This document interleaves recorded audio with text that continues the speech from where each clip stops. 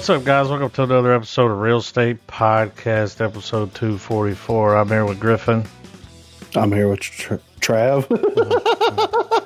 I forgot what I was Choo-choo. All the blue pills while me and Adam try to figure out the multiverse. We fucking did it, guys. We watched The Matrix and Spider-Man. I think that's why I fucked that intro up. It's too much. I guess. Oh, this is what we said, right?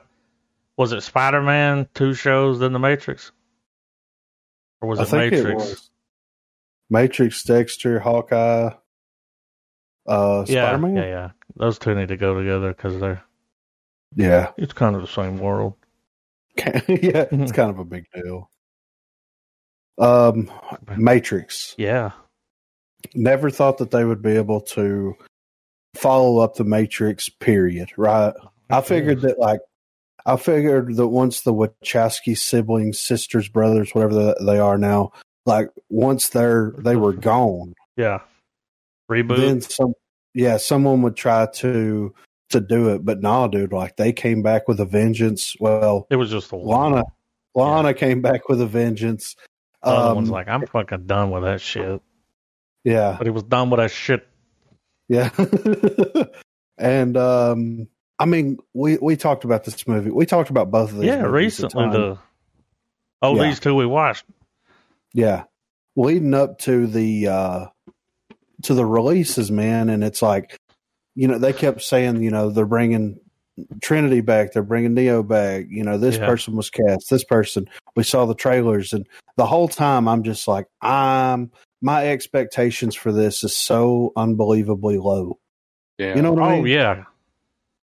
Because I didn't know. I mean, I'm sitting here thinking like this is going to be like Cloud Atlas meets, the Matrix.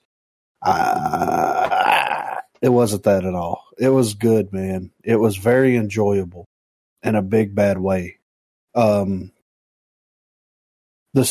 story that they went with, with them like basically rebuilding them. Yeah. Putting them in those chambers, put them back in the Matrix because, which is crazy to think. Like, all right, so you got to think that like they went through this cycle with the Matrix. That was like at the end of the third film, it was the 7th version of the Matrix, right? Mm-hmm. 6th or 7th version. So you would think that once they rebooted everything, like the one was inevitable. So it's always going to happen. Yeah. So you would think that. Yeah, the one would always show up. The one's inevitable. But since they put Neo and Trinity back into the Matrix, does that void the warranty? I think it did. I mean, well, they definitely figured something out. There was a balance. They had a good balance they said 60 years. Yeah. I mean, that's a long time, dude. Well, what I was mentioning was the fact that, like, at the end of the, last Matrix, they said that, well, fuck, no, we made it past that. God damn it. And then Trav said that, the Animatrix thing with the kid, that worked. That's how, that kid got pulled out because he saw Neo, and then he kind of like came to and saw the world for what it was, and then wanted to get pulled out. So they were kind of forced to pull him out in the Animatrix, if I remember correctly. Yeah. Is that the animated thing? Yeah. Yes. Yeah. And that's the kid in the third Matrix film that's like, Neo, I'm your biggest fan. That little goofy bitch, It was all into the fact that like Neo's snapping people out of it, regardless of whether he's trying to. Yeah, he wasn't even trying to. People were just seeing it and being like, "Whoa, what's that?" And it's compounded on in this one when it's particularly whenever he's interacting with like Trinity and all of that. Like it's the familiarity just it snaps her out of her life, and she starts coming to see him at the coffee shop. Yeah. What's crazy that he was in this daze of. He didn't know who he was. Well, he thought he was working on a game. Yeah. So he's in there making a new Morpheus. Yeah. Brand new Morpheus. new Agent Smith, which that guy did a great job for Mindhunter. I can't remember that dude's name. Yeah, he did an amazing job. He's awesome. Yeah, he is. Yeah. So kind of the story is like at the end of the third film, whenever Neo sacrifices himself to basically get rid of Agent Smith and have this like peace treaty happen. At that point, like they were still wanting to use the humans as like they were still using the humans as batteries. They were still basically, you know, allowing the people from the Matrix to go in and pull people out if they wanted to, this, that, and the other, right? Uh-huh. But they weren't getting enough power, so there was allegedly a civil war. You know what I mean? And the machines. Well, because the deal was that if Neo returned to the source, then the machines would lay off Zion. Yeah. Peace. Yeah. And there was peace. Well, and the idea of the robots, like the robots themselves, it's like the AI split. Yeah, there was different factions of this AI that were fighting over power. Right? Like at the end of the day, that's what they were. And it's crazy because like they don't have the power because of the humans, right? Because the humans, they were all solar powered. So they decided to just like, fuck the atmosphere, dude. We're getting rid of these bitches. And then they're like, oh, you want to play fucking dirty? Well, we're going to start harvesting you and using you as batteries. Yeah. We're going to make a cattle farm out of you, you know?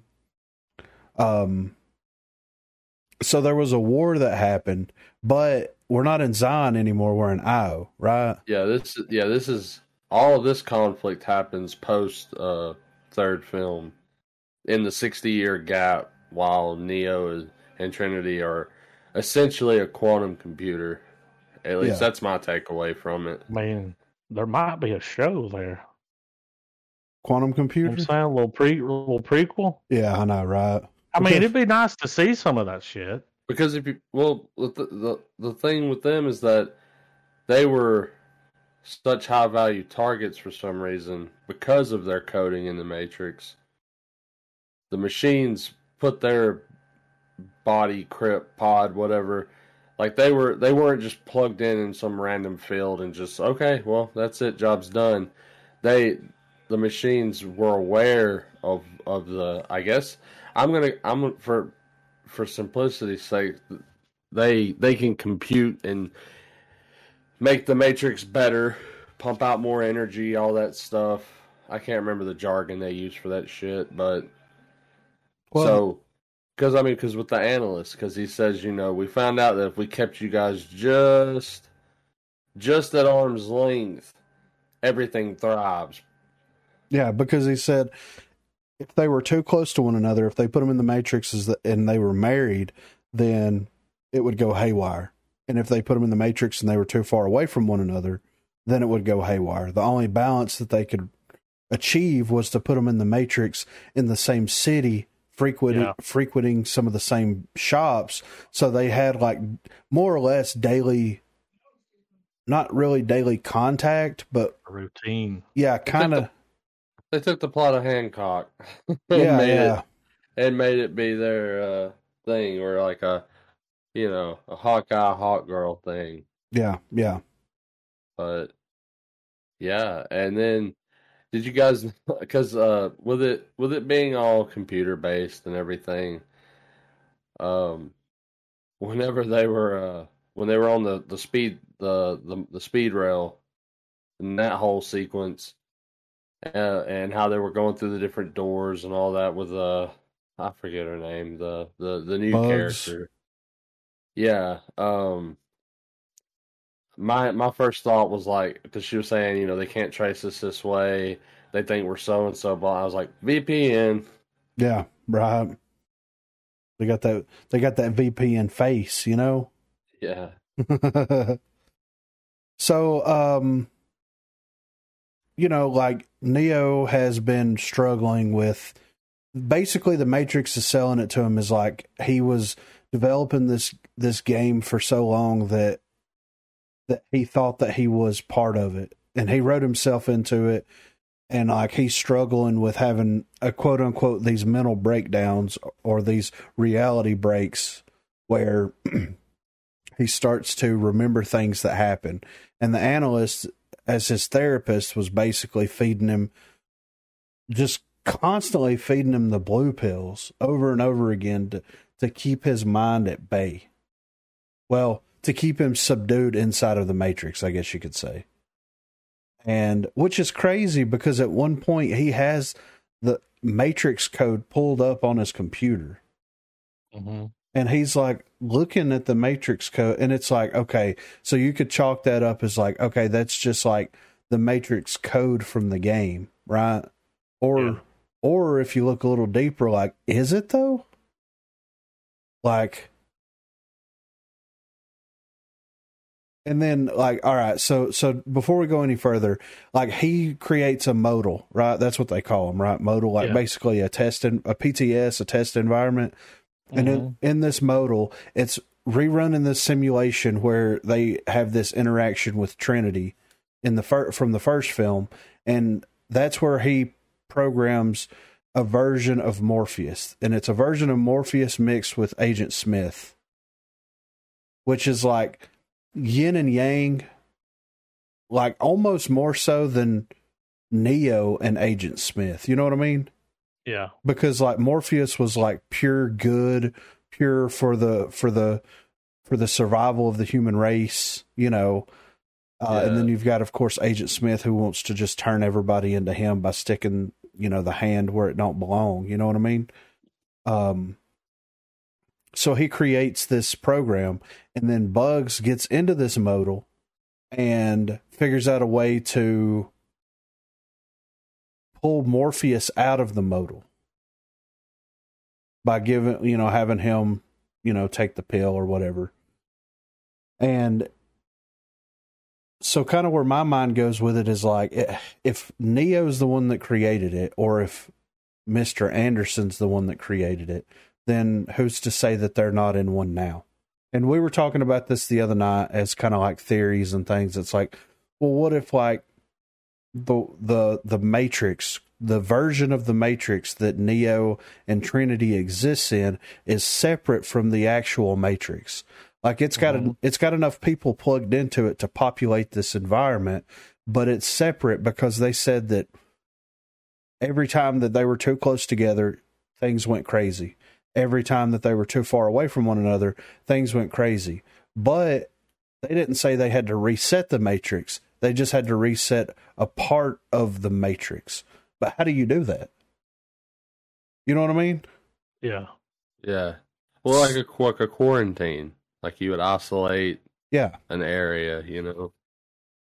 So, and that's to me kind of what it feels like. And then the fact that like when you get to the end of the film, Neo, Trinity wake up, they go see the architect, and they're like, we're going to remake this place ourselves. And basically the analyst is like, sure, like knock yourselves out, go crazy. And it's like, realistically, even though a treaty exists, would the machines allow that to happen, like legitimately? I don't think so. I don't think that they would either, unless it was a controlled environment and they don't know that it's a controlled environment. Because technically they could go in there and reset it since they've already apparently, you know, allegedly done that before. Well, the movie itself ends on the idea that they broke the treaty with the machines. That's one of the plot threads, you know, like with that, like if there's a sequel, they'll absolutely show us the ramifications of them heisting Trinity out and everything. Yeah. So it's almost like everything they did. Well, I guess it wasn't for nothing because we got 60 years of peace, but I mean, it's all going to start over. But the next time around, there's different factions of the machines. So there's good machines, there'll be bad machines. I mean, they were working. What do they call them? Sentience? Well, but the way they did Morpheus, you know, like that we're so far along in the future now that they're able to pull programs out and let them take a holographic form, I guess. Instead of having to use someone's body like Agent Smith did. They don't need computers anymore, really. Yeah. He was like a pile of BBs or something. Right. Magnets, how they work. Like it's almost like it throws back to the baby face at the end of the third movie. I mean, without him, it would have been really hard to sneak into that place. Yeah, legit, right? I mean, he just went right up the pipes. Yeah. So, and I guess like from this point forward, it's like, okay, they broke the treaty with them, but what if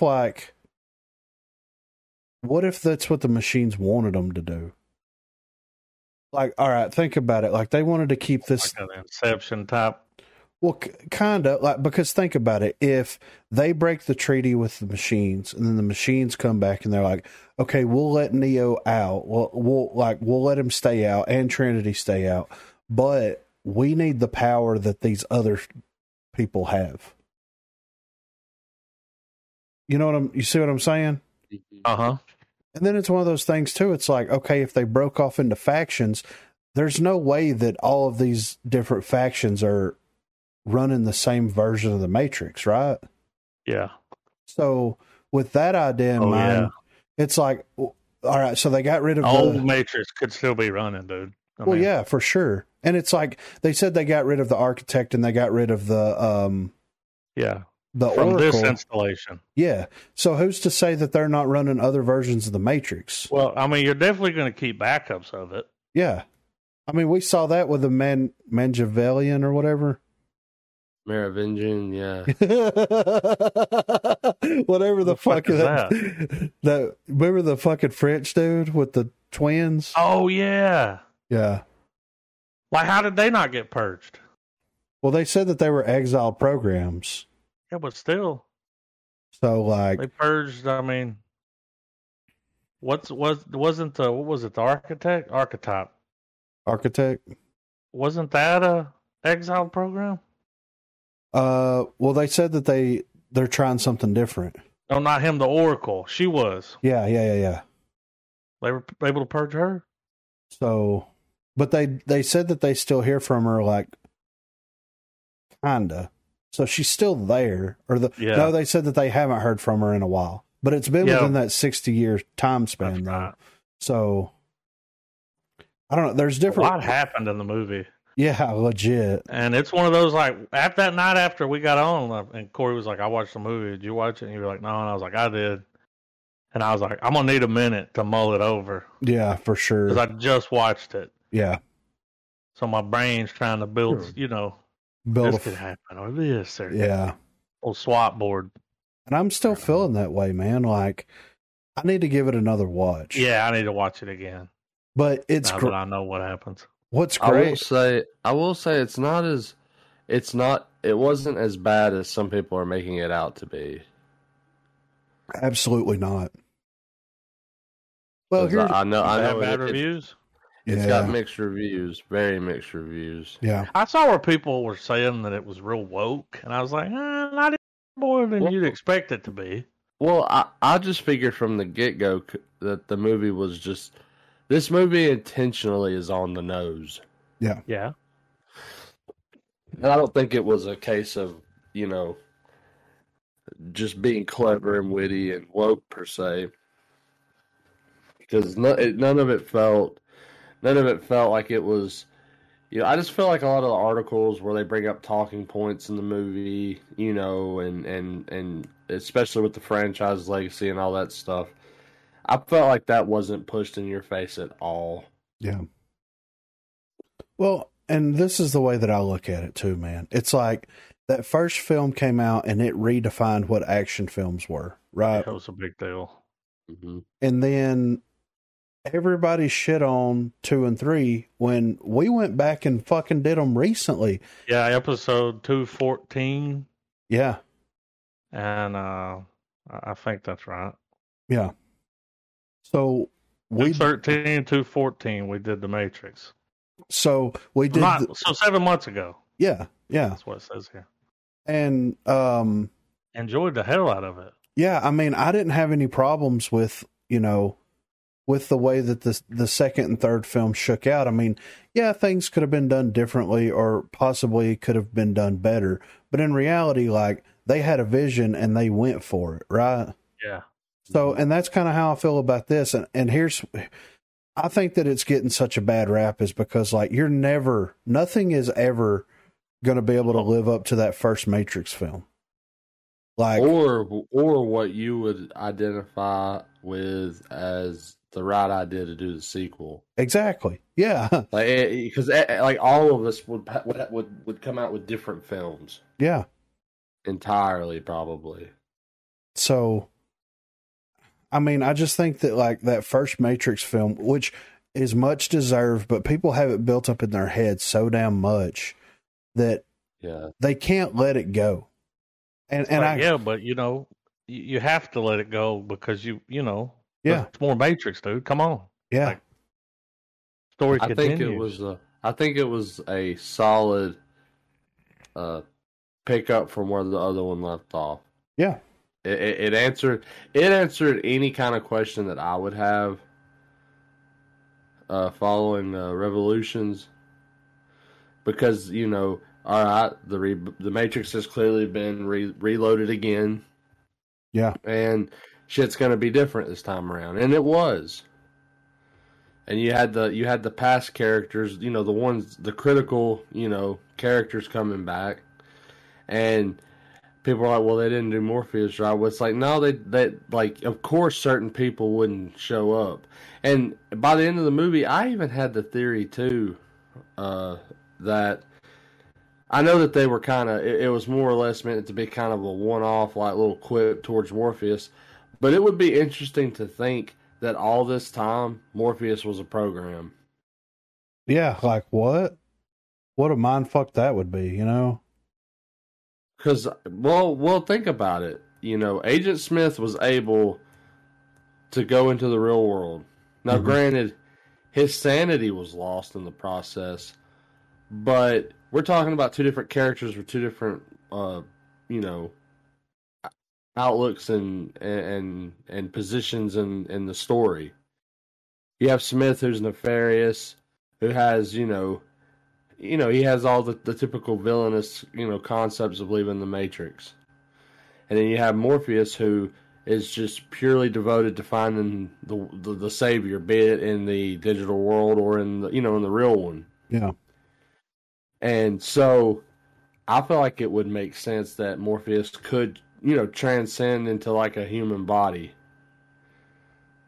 Yeah. But I mean, that starts becoming fan fiction and headcanon at that point. But still, it was an interesting thought that I thought I had. Yeah. Well, and like Adam said earlier, it's like you got 60 years to cover. They could do an episode or a season, and because, like, they explained what happened to Morpheus, but, like, you've got 60 years of peace, more or less.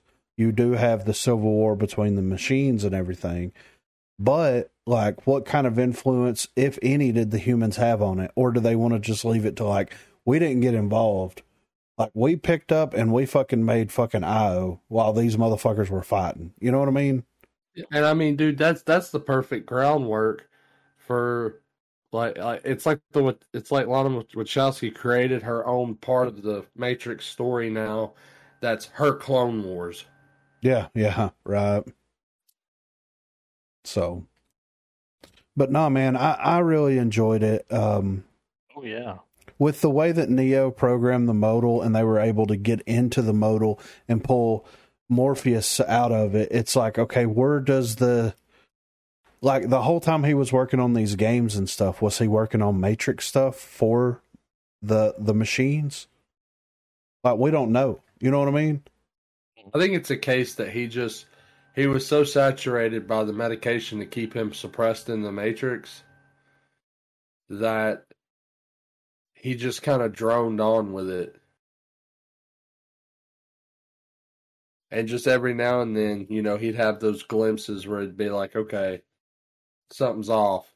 Like, like when it showed him looking out into the city and he looked at the skyscraper and he saw Matrix code very faintly on it.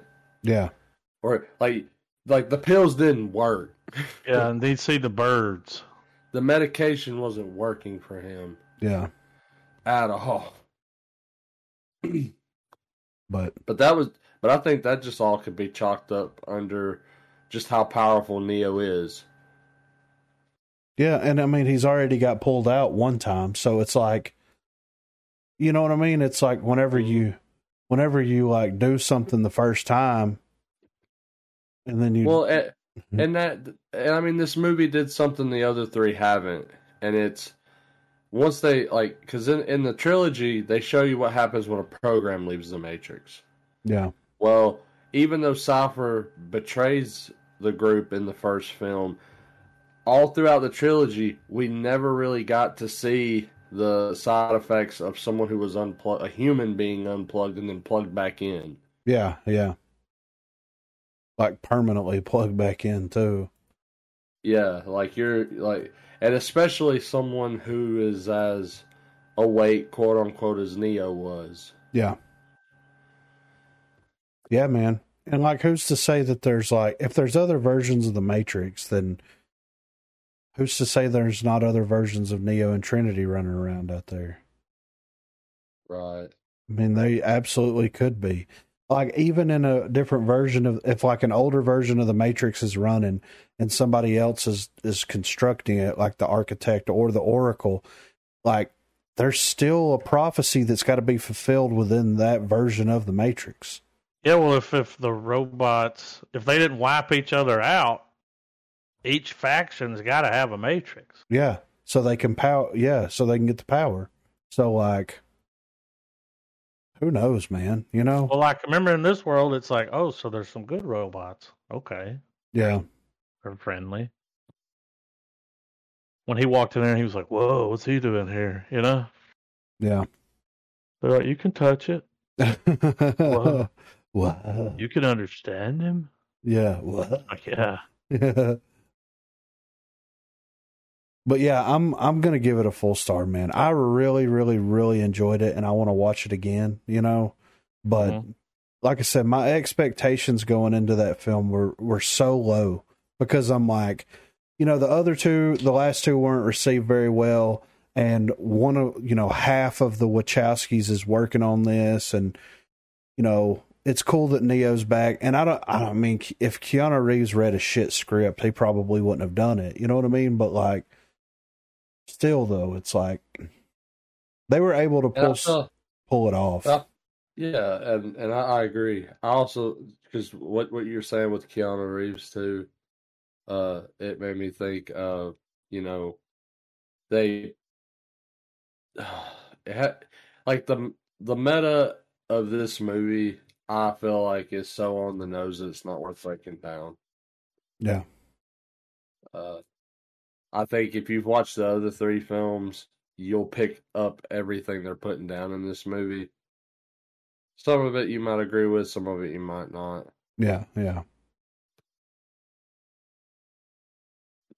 But yeah, it was a great experience, man. I enjoyed the shit out of it. And I honestly hope they do more. And I mean, we were looking at the numbers the other day, and box office wise, not doing too hot. But it's also on HBO Max. I'm hoping that can be a redeeming quality. And Spider-Man just came out. So it's like, that was not a good idea to no, not at all. Release that around the time Spider-Man came out. A week later? 2 weeks later? A week and a half, something? It's just like, so you still have people going to watch Spider-Man, and it's, I mean... Yeah. I'm picking Spider-Man over that. Absolutely. Any day, so... Yeah. Yeah. And they spent $190 million on it. Yeah. Yeah. A lot of money, but it looked great. It did. The little changes. I like the way that you go through the portals now. Yeah, that shit's cool. Yeah. You don't need a phone line. I like how the operator can, like, there's a hologram of him there talking to you. Yeah, he can pull himself into it. That's neat. I made my mind up, dude. I'm selling everything I own, and I'm buying a plot in the metaverse. Okay. I don't know if you guys know that this is a thing now, but do you guys have any digital real estate? Because no. Some guy just spent over $400,000 to live next to Snoop Dogg in the metaverse. Fuck that.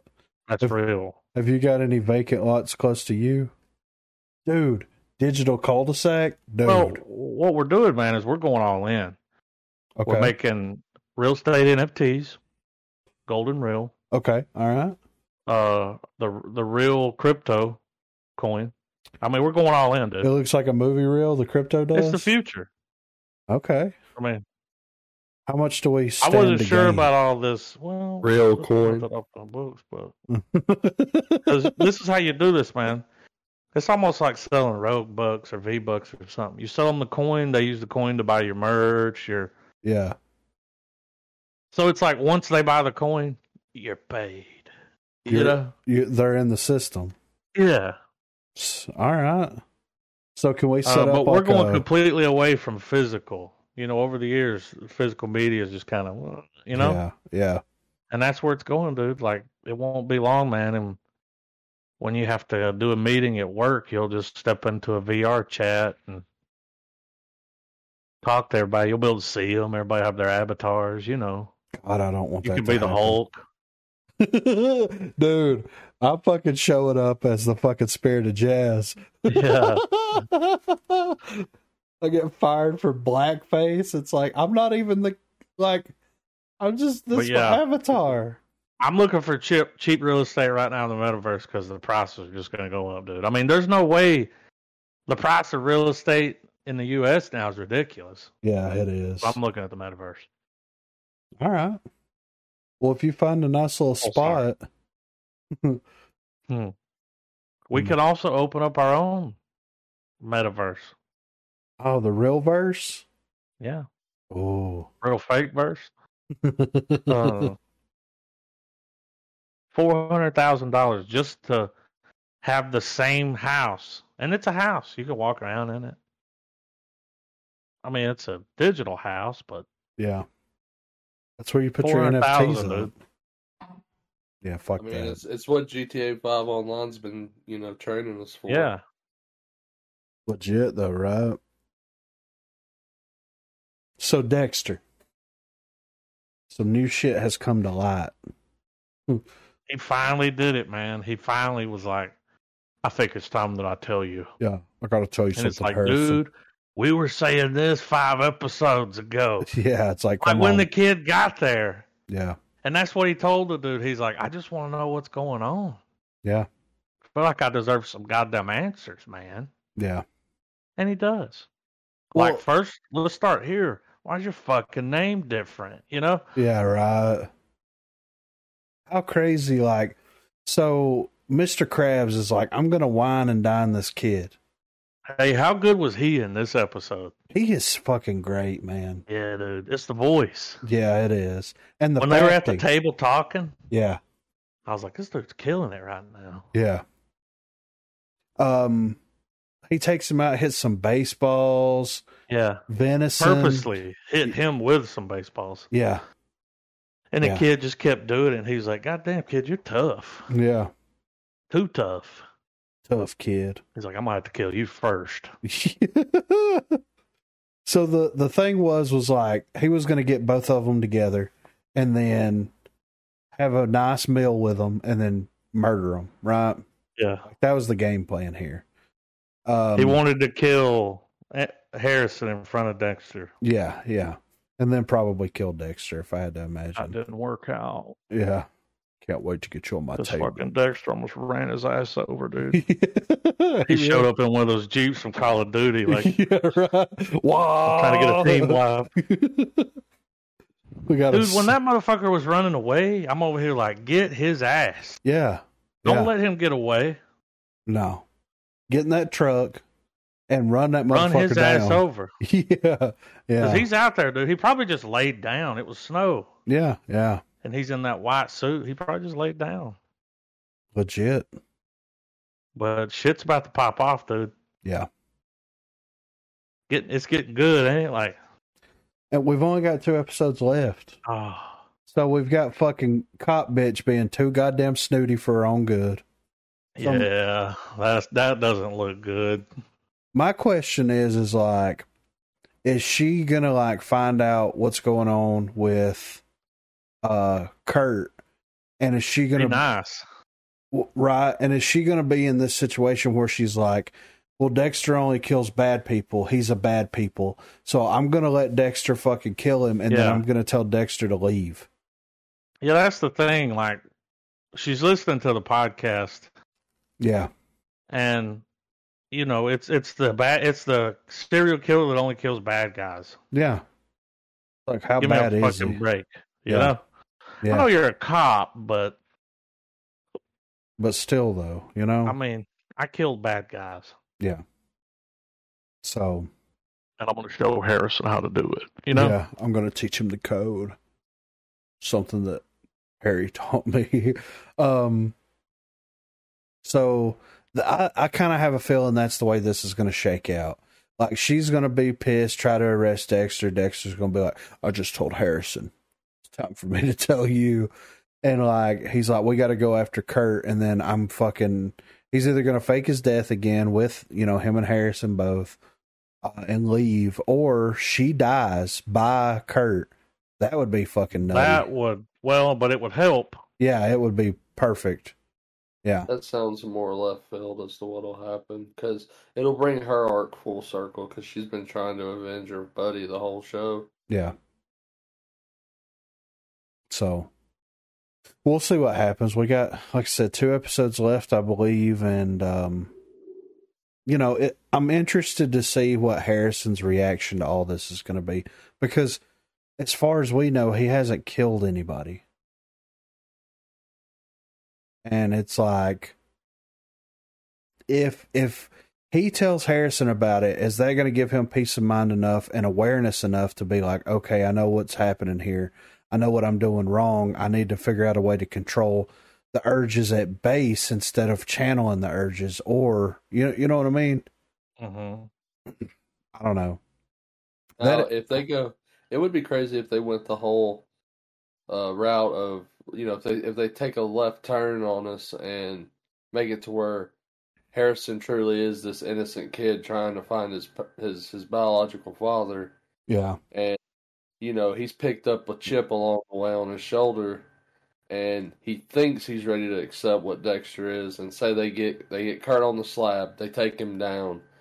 The show ends with him being like, you know, this ain't the life for me, Dad. Like, and he nopes out. Yeah. Yeah. He could, man. But it's on the idea that, like, you know, because that it's going to be over. Yeah, because the show itself, I mean, have either of you seen any word whether it's going to get renewed or if this is going to be ongoing? But it seems like it's called Season 1 New Blood. Yeah. I don't know why they wouldn't just continue with, you know. Yeah. Yeah. Why's it got to be a completely new, you know, I don't know. But will it go on to be like a Harrison show? I don't know. I feel like Michael C. Hall, I feel like Dexter's not going to die. Yeah, I don't think so. It'd be fucked up if it did. Yeah. Like you brought him back just to kill him. Oh. But well, they have kind of, you know, hinted around about, like, if the show does well, if Showtime's happy with it, then it may be something that continues on. And if that's something that happens, then that's cool. But, like, I think that they need to do it. They need to do it the right way. And, like, I don't know what the right way would technically be, but, like, I really don't want a Harrison show. I like the kid. I want a show without Dexter. Like, yeah, I mean, it's called Dexter, you know? Yeah. So, and you're right, he's probably not going to die. But, you know. But is he going to want to stick around and do the show, you know? I think he will. He's on tour with the Butterfly Museum. It just makes me wonder what type of ending we're going to get. Is it going to be a cliffhanger? Is it going to be an open for interpretation? Or is it going to have a sense of finality to it? I think that they're going to do it. They're going to, I think that they'll have a finality to it. That way, like, if they want to come back and pick up, that's fine. If they want to have that be a 1-season tie-up tie everything up right there, then it's fine. Because I mean, if you finish this story right here and it's like Dexter, Harrison, Kurt, the cop chick, like if all that's wrapped up and they leave, then you can say, oh, well, he's going to another town. He's starting his life over again, with or without Harrison. And that's just how it's going to be. He's going to continue to kind of nomad around until he gets found out, or whatever. But if they decide to pick it up, then it's like, okay, well, let's see some of these adventures that he goes on, because there's a lot of world out there, Well, like they could wrap up with Kurt. Yeah. And then if it ends on that, then if they decide to bring it back, you got the whole girlfriend thing. Yeah. People in the town. Like, yeah. Whatever happened to the fucking mayor? I don't know. Dude, the last time we saw him, he stopped and offered that girl a ride. Yeah, like what happened and with then that? Just disappeared. Yeah. And that was something that was building up to something for a minute, Like, yeah, it was almost like they were trying to fool you, like, which one is it? Yeah. And then once you find out it's Kurt, they're like, fuck that guy. He was lame anyway, What a bitch, You figured it out. I mean, or what if that dude kidnaps the fucking cop's daughter? Because, the cop's daughter was the one that was like... He was trying, yeah. Yeah. You fucking piece of shit. Wouldn't that would be a crazy cliffhanger for he's got a whole nother... Well, here's the thing, dude. We still haven't seen Kurt's trophies. Nope. Where are these trophies? Yeah, that's he was embalming the bodies. He was embalming the bodies, and he shot that girl in the face, and that's why he was trying to make that eyepiece for her. Yeah. Because he fucked her up. Yeah. That's why he won't shoot them in the back. Because he needs them to be all... Where are these? How many? I bet are we going to get to see the kill room, I bet that's going to be the next episode, man. Probably where he was going, right? Yeah. Running away. He's got quite the trophy collection. I think like The Matrix, I think what's made this season of Dexter so good is that just... It's just better to just go into stuff without expectations anymore. Yeah, for sure. You'll find yourself enjoying things just a little bit more again. Yeah. Because the one thing that's for sure is that, the mindset of people that are completely convinced now that, Hollywood's just completely lost all creativity. And to a degree, maybe they have, but with pop culture properties, especially people who are rallying against every single little decision that's getting made. Yeah. The past few weeks of content have shown that if you can not necessarily put up with it, because, if something's so blatantly obvious and it sucks and it just, sticks out like a sore thumb, then yeah, into the trash can it goes. Yeah. But I'm a lot of these things you see people trying to pull up the agenda and stuff, and I've been very surprised at the lack of what. And when I say agenda, I mean that's a very generalized statement. Mm-hmm. But it seems that people are starting to get a little better at being able to convey messages, but without it just ruining the story. Yeah, for sure, man. The way you should do it. Well, I think exactly. I think that fucking Lovecraft Country was a perfect example of that. Yeah. Like, with his dad's story arc, Yeah. I really like the way that that was like the best story arc in the show. It really was, man. And it came that's coming from us. Yeah. It came full circle, man. Like, we're straight. Yeah. But that was an awesome little storyline. But here's the thing, though, man. That guy that played his dad. Oh, yeah. Like, he was incredible. Ass off. Yeah, dude. Yeah. And like that right there was like that helped. And that's the thing that helps sells it too. It's like if you put the right people in it and you have a really good, interesting message that you want to convey, That's why We've I'm talked about this so many times. Like, Yeah. And I feel like I was the most reluctant of the three to watch Lovecraft Country. But I did. By the end of it, it was one of those situations where you are glad that you stuck through the ride. yeah, Oh yeah. 'Cause I'll be the first to admit there were moments throughout the show where I'm like, I'm fucking done with this. But they R.I.P. Chalky White. I know, right? I mean, they had that in the show. Yeah. But Dexter was great. I'm looking forward to the Can't wait to watch the next one. Yeah. But we did have a series finale happen this past week. Was that that was the last episode? Yes, it was. Damn. So A lot happened too. Yeah. Real estate's going real comic now because we're about to. Yeah. So here's what I'm going to say about Hawkeye. Okay. I enjoyed the show pretty well. Yeah, way more than I thought I was. Yeah, for sure. See, that's the thing. That's It went what- in like that. Like, Yeah, probably that- all right. Yeah, for sure. That definitely is what kept me coming along too. And plus, the story for it wasn't that bad. No. Oh, It was Die Hard in the Marvel Universe. Yeah, more or less, right? Here's what I didn't like about it though. They should have had 2 more episodes. yeah. Well, this one should have just been really long. Yeah, because they were trying to wrap A up. 2-hour episode. Something. Well, they introduce Black Widow's sister when there's like an episode and a half left. You know what I mean? If that.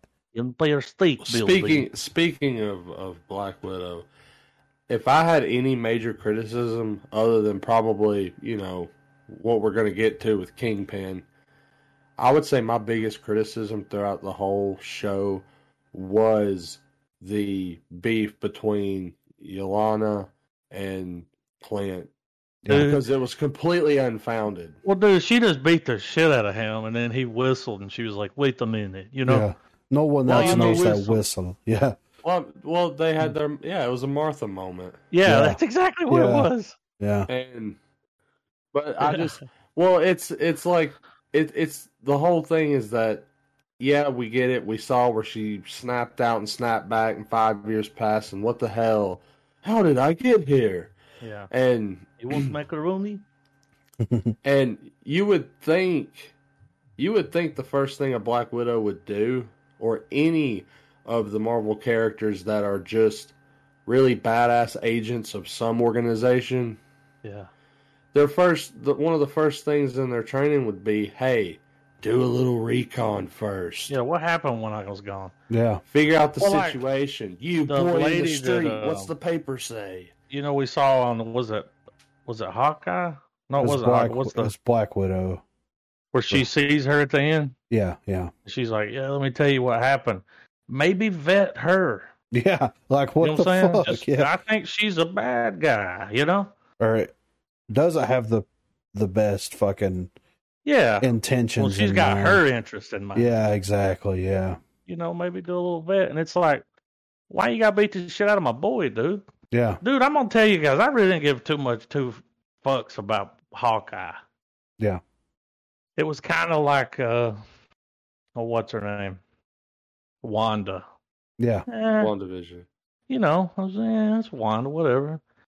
But then that show, you know, it was like, wow, I actually like this character. I did that for Hawkeye with me, but I feel like he's kind of on his way out.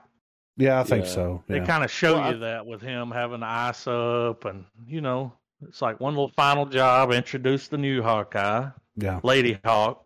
And well, and I think adding to that, I think that one of the things that made it so good was that they both, like the Lady Hawk and Hawkeye, they had good chemistry. Like They did. Yeah. I could have watched it, and I could have sat through a whole movie of Yeah. them No of problem. this story made into a film. You know, Yeah. Yeah. she has that Spider-Man charisma where it's like leaping into danger without Yeah. really thinking it All through. bright eyed and bushy tailed. Just Yeah, and it Let's go. contrasted well with Hawkeye being like, yeah. Well, it's he's getting too old for that shit. Well, it's also the first person that we got to see outside of Iron Man, where the events of the Avengers and all of their battles that they've had have fucked with them. Yeah. Like they're all like the front line has some mental damage that they haven't fully explored or started to explore now. You know, they kind of limited it to Iron Man to kind of be the message for that. But I thought it was cool how they brought in Hawkeye and they let him kind of, because that would make more sense. Let him give his piece. Yeah, and he's, especially because one of the best scenes was where they're like, what's up with your ear? And you just see like a quick cut of all the fucking explosions happening. Yeah. And he's like, some stuff's went down. Like I can't hear that great. Yeah. But also just showing you from Kate's perspective too, just how much the scope of all of the Avenger battles, and I love how it gets expanded on. And I think I've said it in other Marvel episodes too that we've done. But I really like how the consequences of the Avenger movies are not just ignored and brushed off. Yeah.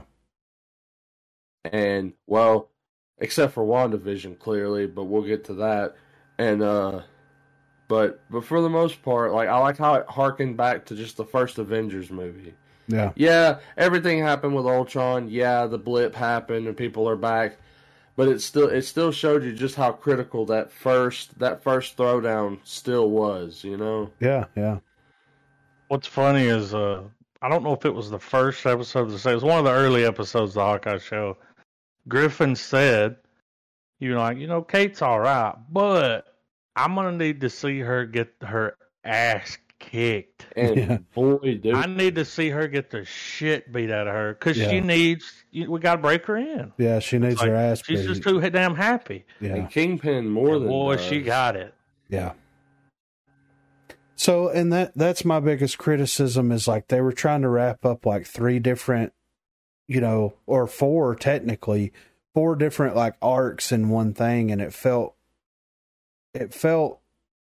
saturated. You know what I mean? Get rid of the Black Widow shit. Yeah, that subplot could have put that down and give me more Kingpin. You know? Yeah. So all right, so we got our first appearance of Kingpin since the Netflix hold has expired, which is just great to see D'Onofrio back. Like I love his fucking. The way that he plays Kingpin is absolutely his delivery. Yes, it's absolutely incredible, dude. Well, like you could almost like whenever he goes from just talking business to where he's just monologuing. Yeah. When he monologues, dude, it's like he goes straight out of a fucking comic book. Like I'm like, dude, this Saturday morning made real. Yeah. But yeah, like it's all right. The mom's working, unpaid debts, this, that, and the other bullshit with the dad and all this kind of stuff. It's like, okay, that's an interesting way for, her to get pulled into all this stuff. I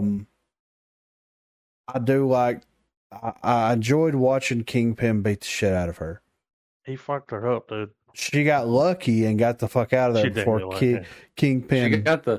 She got the family-friendly Kingpin to beat the shit out of her, but her ass did get stomped. Yeah. Oh, when he grabs her fucking arrows and just snaps the whole quiver. Yeah. And they really do show you a great job of showing how strong and how big he is. Because Vincent D'Onofrio is not a small dude by any stretch of the imagination, but the way that they use perspective in the show to make him seem larger than life. Oh, yeah. Was fucking incredible. They did it in the Netflix series too, but they really, this is a lot of people's first introduction to Kingpin. Daredevil and all that stuff was a little bit more mature than I think that, people were letting on. And it's people watching Hawkeye may not necessarily have bothered with the Netflix shows. Yeah, exactly. And I think that having Kingpin show up in this and then having Daredevil show up in other things first before they actually full on give him his own series or his own movie or whatever they do, I think that's a smart move because you can give that backstory. Like, they gave Kingpin enough backstory in an episode, well, pretty much an episode of Hawkeye, to where now people are familiar enough with him that they could throw him into whatever they want to, and it makes sense. You know what I mean? That also make people may want to go back and watch that now. Yeah. And I don't know if it's still on Netflix, if it's on Hulu, if they're going to put it on Disney Plus. Like, I don't know what they're going to do with that Daredevil, Jessica Jones, Luke Cage, Iron Fist stuff, Defenders, all that kind of stuff. So I'm interested to see what they end up doing with that. So surely he's not dead, right? No, I don't think so. I mean, they didn't show it. No, because I think with a lot of stuff trying to shift into its more comic faithful version, yeah, she's gonna work for Kingpin. I mean, he's got to be the big bad in the show. Well, it would be interesting if, it could easily be fixed with a scene of them in the alleyway. She's gonna fire the gun, but instead she just shoots it, in anger, like at the sky or the ground or something, and she's like runs off or something. Yeah, like, get the fuck away from me, Yeah. Or which one said something about there's a comic book where he goes blind? So in the comic adaptation for Echo, like, she shoots Kingpin, thinks that he's dead, and she actually blinds him. He's not dead, but he's blind. And that's when she has her showdown, like her final showdown with Kingpin. So I don't think that they'll go that route with it per se. Borrow a little, or maybe one eye. Yeah, I would like to see him with an eye patch. He's got an eye patch. He spends a little time in the hospital. He spends long enough in the hospital for them to build up their little crew. And for them to get the Echo show rolling. Yeah. Like, it makes sense. Well, you know what I mean? Get a few episodes in before he shows up. Well, I'd seen an interview with D'Onofrio about coming back as Kingpin. And the way he explained it was, in Daredevil, you watch Kingpin rise to power. Yeah, yeah. Well, because of the blip and all of that involved, it explains that he was blipped out, I guess, maybe. Right. So when he came back, people, the power vacuum was filled. So we get Kingpin back at square one in a way. Okay. So now that they can build him up again. See that, and that would be awesome. And we don't even know if fucking Daredevil got blipped or the Defenders. Like, and that would be a very easy way for them to fix this. Like, this Netflix stuff is to have all the Defenders got blipped out. You know what I mean? Mm-hmm. Yeah. And that be that. Because it's common sense, of course, but the blip was half of all sentient life. That's a high number to hit. Yeah, a lot of people are going to be gone. Yeah, absolutely. So, but I did enjoy Hawkeye. Like, I see myself revisiting Loki and WandaVision before I revisit Hawkeye. Yeah. Yeah. But I did enjoy it, and the icing on the cake is having Kingpin brought in, even though we only get him for realistically an episode. It was good to see him back, and I'm super excited for whatever comes in the future. If they decide to do the same thing that Netflix did, where they had these more street level heroes. Mm-hmm. And have Kingpin be the bad guy for those heroes, like all of them, if it makes sense for them to be, then I'm okay with that. But I would still, I don't know if I was talking to somebody or if I read a comment, but somebody was like, there's nothing more that I would love than to see Spider-Man and Daredevil have to team up. That would be amazing. And take on Kingpin, yeah. Well, we're definitely setting up for some more Spider-Man movies. Yeah, right. We can go ahead. And we saw Daredevil there. Yes. What's awesome about both of these shows is now it's like, oh, so it was canon. Yeah. Yep. It was canon, dude. All right, Spider-Man, guys. Yeah. Oh my God. So, we were talking earlier about people building stuff up and all this kind of stuff. Like, the marketing did what it was supposed to do for Spider-Man. Oh, yeah. Articles, the theories, the fucking leaks, all this kind of stuff. The trailers with people CGI'd out. Yes, it did exactly what it needed to do. And, like, to be fair, I was very excited for Spider-Man. I thought that they did a great job with those first two films. And, Feige's coming out and he's like, this is Spider-Man's Endgame. And it's like, well, how big can it get? You know what I mean? Mm-hmm. They fucking made it as big as humanly possible. I mean, it's the most Spider-Man film ever. It was a love letter to Spider-Man, dude. It really was, man. Yeah. I mean, it picks up right where Far From Home ended. Like, right in that moment where fucking Mysterio's like, I fucking Peter Parker killed me, Peter Parker, Spider-Man, all this stuff. It picks up right there. And like his whole fucking world gets like thrown on its side, Yeah. And then him, MJ, Ned, like everybody is dealing with this situation to where the fallout. Yeah, the fallout from the whole situation. And it affects like them being able to get into college. They all want to go to college together and all this kind of stuff. And that was one of those things where it's like, I'm okay with them using that as the catalyst for him wanting to like change everything because it's affecting everybody's social lives in a negative way. I think that especially MJ. Yeah, right. It's the common link that these three films have had, and it's that Tom Holland's Spider-Man is wanting to do something overpowered to solve a underpowered situation. Yes, yeah.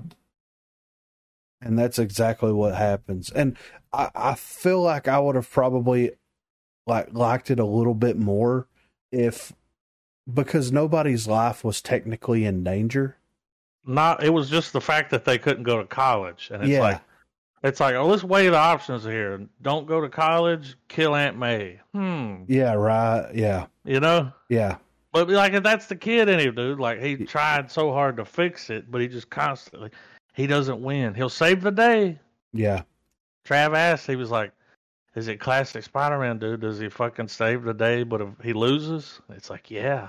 That's exactly exactly. In a big way, too. Like, yeah. Because at the end of the movie, it's like, well, you're alone. Yeah. You're just like the other two Spider-Mans now. Yeah. So, but he goes to Doctor Strange and he's like, look, is there not a spell, something that you can do where everybody forgets that I'm Spider-Man and all this kind of stuff? And he's like, sure, Peter, let me get right on that, And that's kind of interesting. So you've got Doctor Strange has been downgraded from Sorcerer Supreme because Wong was not snapped. He wasn't blipped out. Yeah. Which is like technicality. Yeah, right. Which is I feel like once he came back, it's like, all right, go ahead and reinstate him. But now Wong's still doing it, dude. Yeah. And he was mad about town, dude. Yeah. It's like, what was Wong doing? He's in and out. He's going here. Yeah. He's doing the thing, man. Well, he has a lot of fight clubs to rip off, man. If Shang-Chi's shown us anything. Yeah, right. But anyway, he's starting to cast a spell, and in fucking typical Spider-Man fashion, Peter Parker fashion, he starts. Shut the fuck up. Yeah, he starts. What about Aunt May? Yeah. Well, what about MJ? Yeah. Well, what about? He's like, dude, you fucking don't do it. Yeah. And so the spell starts bringing people into the universe that knows that Peter Parker is Spider-Man. Instead of having everyone forget that he's Spider-Man, it starts pulling people in.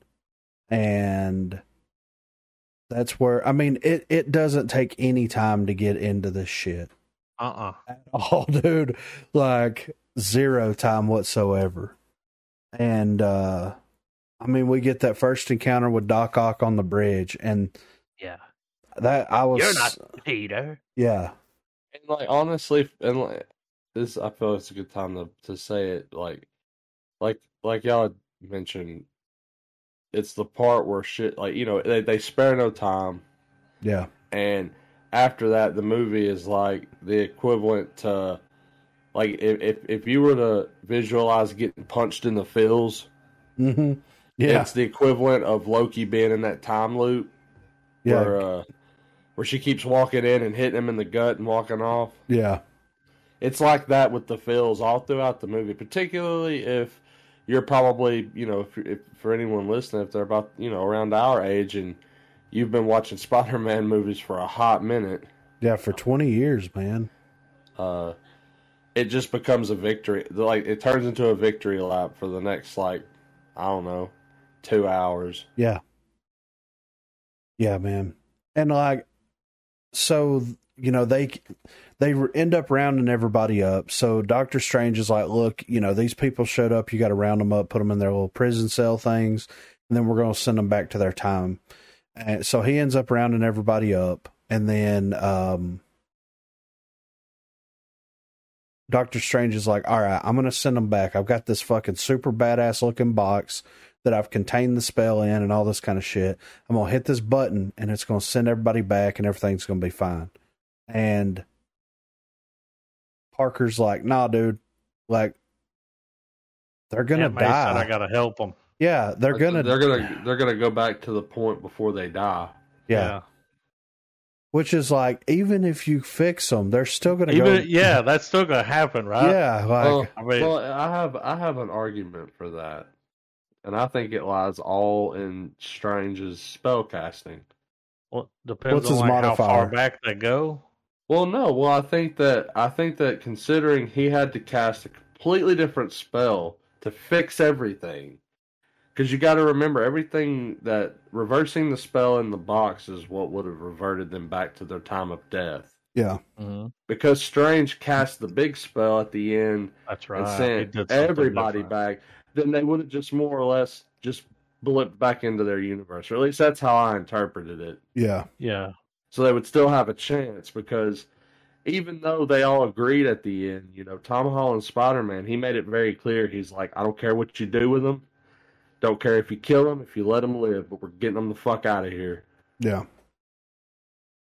But like, I'm sitting here thinking like, he's got the box as the fail safe. He's going to try to like fix all of them and make them like, okay. Yeah. So in his mind, he's going to fix them, but send them back to the point of death. But which is honestly one of the more like good intentioned things that has ever happened in the MCU so far. Yeah, for sure. Yeah. That no one has to. It's one of the few times where it's like, man, no one has to die if we can really do this right. Yeah. Yeah.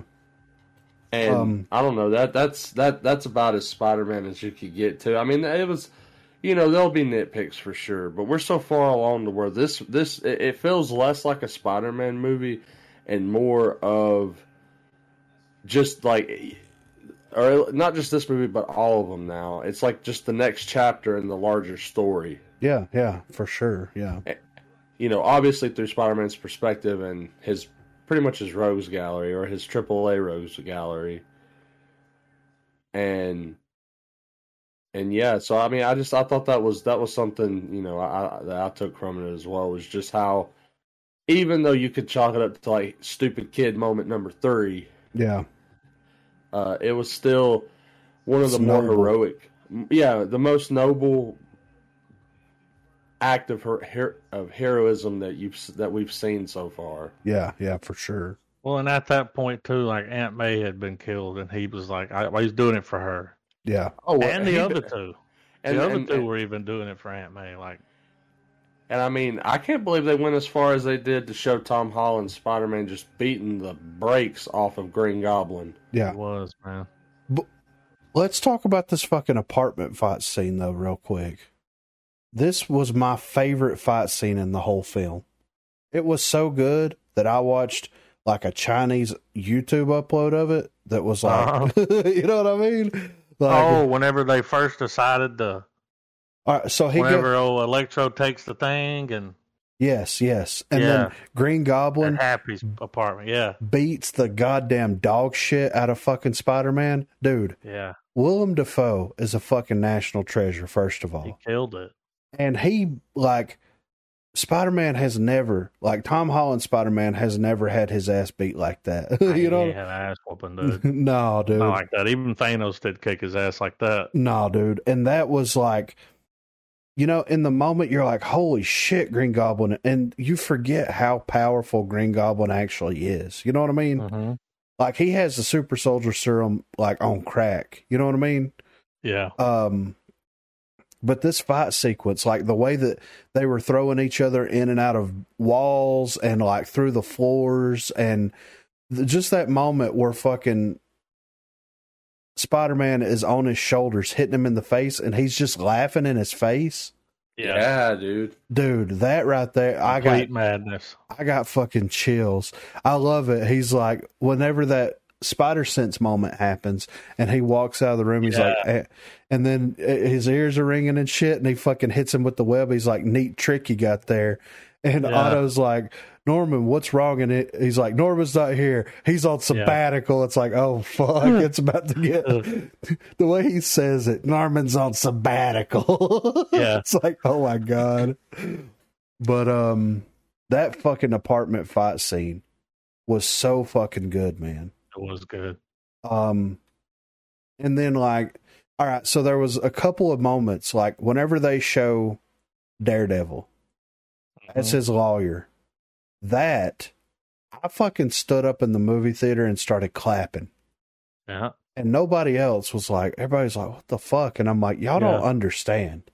I'm like, this is about to get good. This is a big deal that fucking Matt Murdock. Look at dot. Yeah, you're in the movie, bitch. Yeah. Yeah. That motherfucker went on and on. Like, I don't know nothing about it. Yeah. But like, that was one moment. The apartment fight scene was another moment. Of course, when they bring the other Peter Parkers in. Well, and maybe and granted, it's not as big a deal as those scenes, but I'll be honest. When Tom Holland's Spider-Man fixes Doc Ock, like that was that scene where Ock's like, the voices, man, like they're for the first time in a long time they're gone. Like he like I'm in control now. Well, it's one of the only wins that Spider-Man truly achieves in the movie. Yeah, yeah. And he achieves it so well that he shows up at the end and helps. Doc came through for him. Yeah. That was awesome. Which, I mean, you know, I don't know, that was a really great scene for me. That coming through, you know, all kind of breaking down how, you know, all that shit, and even the little moments too, like when they were just chilling and talking about, you know, their battles with the other Spider-Man and all that kind of shit, you know, like all that was just I really took those scenes in, because that's where you're in the middle of the paragraph of the love letter, you know? Yeah. Like, well, and the way that, you know, the director was able to completely capture the characterization of those actors. Like, even, you know, like Jamie Foxx was a little different, but they explained that. They did a good job, but he's like, I like this version of me. Yeah. Fly as fuck. It was almost like when Steve Urkel, you know, the cool Urkel. Oh, yeah. Sexy Urkel? Yeah, it was kind of like that. Yeah. He came through, and I get that. If I was him, I'd have been like, can I stay? Yeah, right. Yeah. I have a chance in this world. Yeah. And then they bring in, of course, Andrew Garfield and Toby. Dude, when he saves MJ. Oh, my God, dude. That look on his face. Some of y'all weren't feeling that. Yeah, dude. Like, you have those moments where like, I'm gonna borrow Adam's word again. Facting, dude. Yeah. Oh, his face said it all. Yeah. Steve Rogers. He couldn't save his, but he saved that one. Yeah. like that. The look made you feel every emotion you needed to feel. Yes. Yeah. For anyone who even like who watched the Amazing Spider-Man films, and dude, they even recreated something that I noticed while it was happening. Because when it started, I was like, "Oh, here's his moment," you know. Yeah. As he's falling to save her, he's doing the same.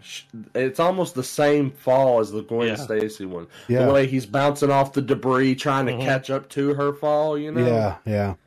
And yeah, that was. I figured I would be more touched by Tobey Maguire's return, but Andrew Garfield killed it, dude. I felt myself very surprised at how much I enjoyed like Amazing Spider-Man's return. You know, he might be returning again. Yeah, dude. And like I think that we owe it to ourselves to do the Amazing Spider-Man, both of those films, on the podcast, because it's been a little while since I've seen them, but I really enjoyed those Spider-Man movies. They were good. And they just got a bad rap because of a couple of fucking aesthetic changes. You know what I mean? And it's like, dude, like, fuck off. Like, when you have a good Spider-Man, let this man be fucking Spider-Man. You know what I mean? Yeah. But yeah, I to me, like, Toby played such a more reserved, like, seasoned. He did. He was like a seasoned skillet. Veteran. Yeah. He played. Yeah. He played it so well, though. I mean, yes. Yeah. Like, because it's like you were saying, the seasoned Spider-Man, the one who's seen the most shit of all of them. Yeah. And yeah, it was. I don't know. Like whenever he steps through, you know, because once we saw Amazing Spider-Man, we knew Raimi's Spider-Man was shortly to follow. Yeah. And them being able to, you know, which we all kind of figured it was going to happen. Like we followed this movie from the moment they were like, "Yeah, we're making this a trilogy," you know. But see how they like change. Like, you know, we all kind of thought, we were like, okay, they're going to show up. They're all going to have to fight me. It was different. It was, yeah. Like, you know what I mean? They kind of like fucked on us a little bit with information and I don't know about you guys, but this movie has a lot of like perfect moments, comic book genre style, you know. Yeah. And another one probably has to be, and this to me, it's one of the best scenes in the movie, and it's Peter 1 and Peter 2, or Peter 2 and Peter 3, telling Spider-Man, you know, all this loss that you're gonna have, like, it's what makes you what you are. Yeah, yeah. And the fact that you still remain, like, the whole, like, the moral of the story, kids, like, that whole point is encapsulated in that scene. Yeah. And that's one of the few moments, man, where, like, the nuances of the comic book blended beautifully with the movie. Yeah. And the fact that the filmmakers, because you know, that shit can sometimes come off campy. The whole "don't be like me," or, you know, like, don't go down the left-hand path, man. But it just, they broke down each person's loss and how, you know, even though he's going through what he was going through, that it's going to be all right, because like, they went on to do things like they, even though, like, they were both Spider-Man further along the timeline to where they could be able to tell him, hey, it's going to be, and it's, I don't know, it was perfect. Well, but here's, go ahead, man. Well, all I was going to say is, like, the reason that it wasn't campy was because even though we haven't seen, you know, Tobey Maguire Spider-Man in so long, we haven't seen Andrew Garfield Spider-Man in so long, we saw them experience that loss. Multiple different versions of loss for both of those characters. So when they're explaining that, like, they're basically telling the audience, they're like, yeah, it was bad and it hasn't really gotten any better. And this is your life now. We've experienced it. So they have this, that's why it doesn't feel campy, because we've seen them experience this shit firsthand, but also at the same time, like, you can tell with the way that their facial expressions and everything else were, is like, this is legitimate 100%. Like, this is the way it's going to be for you. Yeah. And that's why I feel it came off like that, because like, I mean, how do you explain to someone unless you like, I can sit here and explain to someone that have both of their parents how it was like for me when my dad passed away, but they're not going to understand that unless they experience that. Understand until it happens. Yes, exactly. And that's kind of the same thing with the Spider-Man stuff. It's like, we've seen both of these things happen to both of these characters. We can sympathize with them and only imagine how much worse it's been for them. Yeah. Would you notice, like, Tobey Maguire, I mean, he's not cocky. No. Like, he's laid back. You know what I mean? Yeah. Yeah. He's like, what do you mean? The whole, like, can you shoot web out of other things? Yeah. Are we talking about a dick? Well, like, I liked it too, because, you know, when we see Toby, you know, Andrew Garfield's full on doing Spider-Man shit. Like, he comes right out, like, dressed, that was you know, funny, full dude. suited up. Yeah. Well, Toby, he steps on, you know, and he's like, you know, what is it they call him? Yeah. Yeah. But that whole moment where they're getting ready for the final, well, yeah, for that final battle, and they're like, you got a suit, right? And you just see Toby laying the collar down, and you're just like, my man, Yeah. you know, always. What I was gonna say about, so when they first like started doing the Tom Holland Spider-Man, it was like, okay, like we just started where we started. It's like, all right, we don't have to get that backstory. Yeah. You know, we don't have to go through all that. They just got in. I mean, how many? You know, we've seen him in several movies already. Yeah.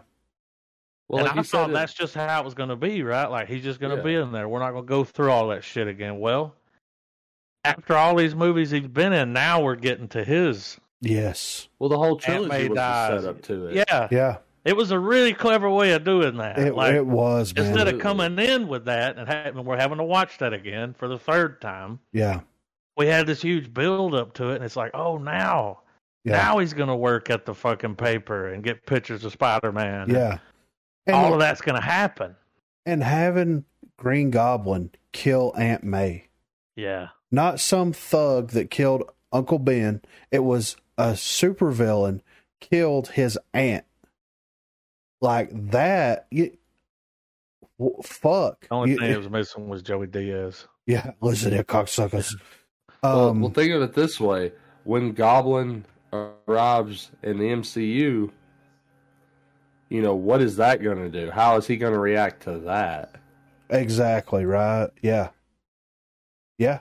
You're right, because, man. Because, I mean, I think all the villains in the MCU are inevitable, whether they're short-lived or not. Yeah. What do you think his best friend's going to be? I'm not going to die in your arms, Peter. Yeah. Well, I mean, that character, you know. I mean, that happens in every other one, right? Well, and that character ends up going on to be the Hobgoblin. Ned does. Yeah. But, I mean, at this point, who knows, man? Yeah. Well, before we get too far removed from what we were saying a minute ago, though, I you know, in regards to how they treat his origin and how, you know, I still think one of the best moments in the trilogy as a whole had to be when Spider-Man's explaining to Iron Man for the first time, or I think it might have been to Ned, but he was like, the spider doesn't matter. Yeah. The spider's been dead a long time. Yeah. And it's like, you know, that was a good one line to fucking just be like, y'all know, I know, let's keep, like, move along. Yeah. Yeah. Which it looks like we're going to get some of that story play out with the animated series that's going to be coming out. So. Oh, yeah. I mean, that's going to be his freshman year when he first became Spider-Man. So.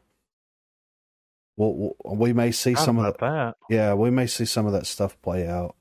But I mean, dude, Endgame and Infinity War, like everything that they've been able to accomplish has been absolutely phenomenal. But a lot of people's favorite character is Spider-Man. Yeah. I love Spider-Man. He's one of my favorite Marvel characters. And the way that they did something new with something so familiar. Like, Absolutely. I mean, I never thought that they would have been able to do something like that. And Well, this director's going to kill it yeah, with the Fantastic Four. yeah, oh yeah, yeah, Oh, The way he handled this, I've got all the faith in the world in this dude. yeah. I have to agree. He perfectly captured family with Spider-Man. You know what I mean? Yeah. And it's like, whenever you actually have a family that's a superhero team, that's going to be incredible, man. And I saw a rumor today. I think there was a YouTube video. So, you know who the rumors for The Thing and Mr. Fantastic are? Who? All right. The Thing, the rumor for that is Seth Rogen. Yeah. Oh, the voice. They said that. Now, in all fairness, if you've ever read a Fantastic Four comic, I'm not mad at that the voice thing, for that character. the thing's kind of ridiculous. His dialogue goofy. his dialogue is very silly. Yeah. I mean, that voice kind of matches that body. Yeah, it does. Yeah. They said, all right. So the reason that they're pointing at this is because Seth Rogen was in talks with Marvel a year or two ago about playing two potential characters. One of the characters was Nova, and one of the characters was the Thing. And they have. He wouldn't. Oh, sorry. Well, I don't know. I don't think that they've cast Nova yet, but I'm pretty sure Nova's going to be in Guardians of the Galaxy, right? So that casting will be confirmed sooner rather than later. But we'll see, though. You know. Yeah. And then the Mr. Fantastic casting was the guy who plays Dennis from It's Always Sunny. No way.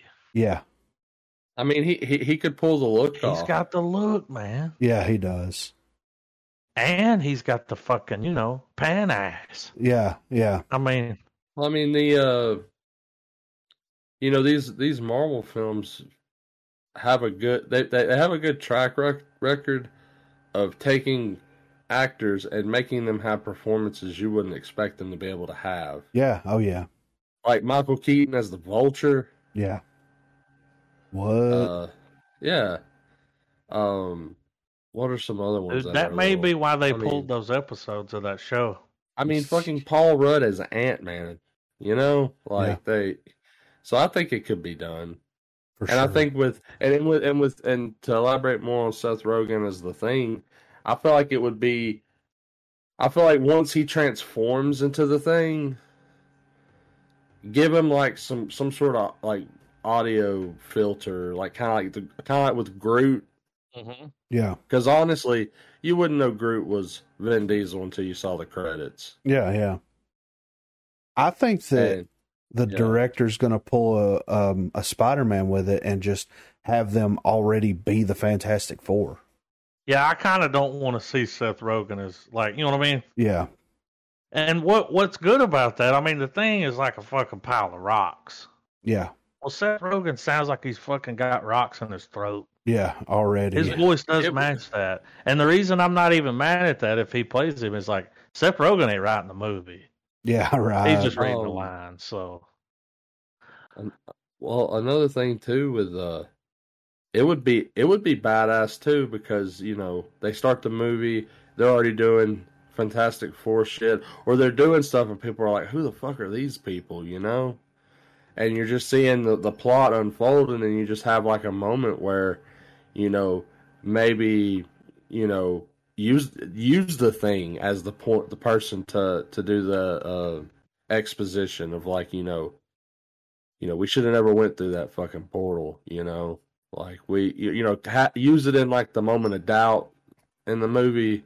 Yeah.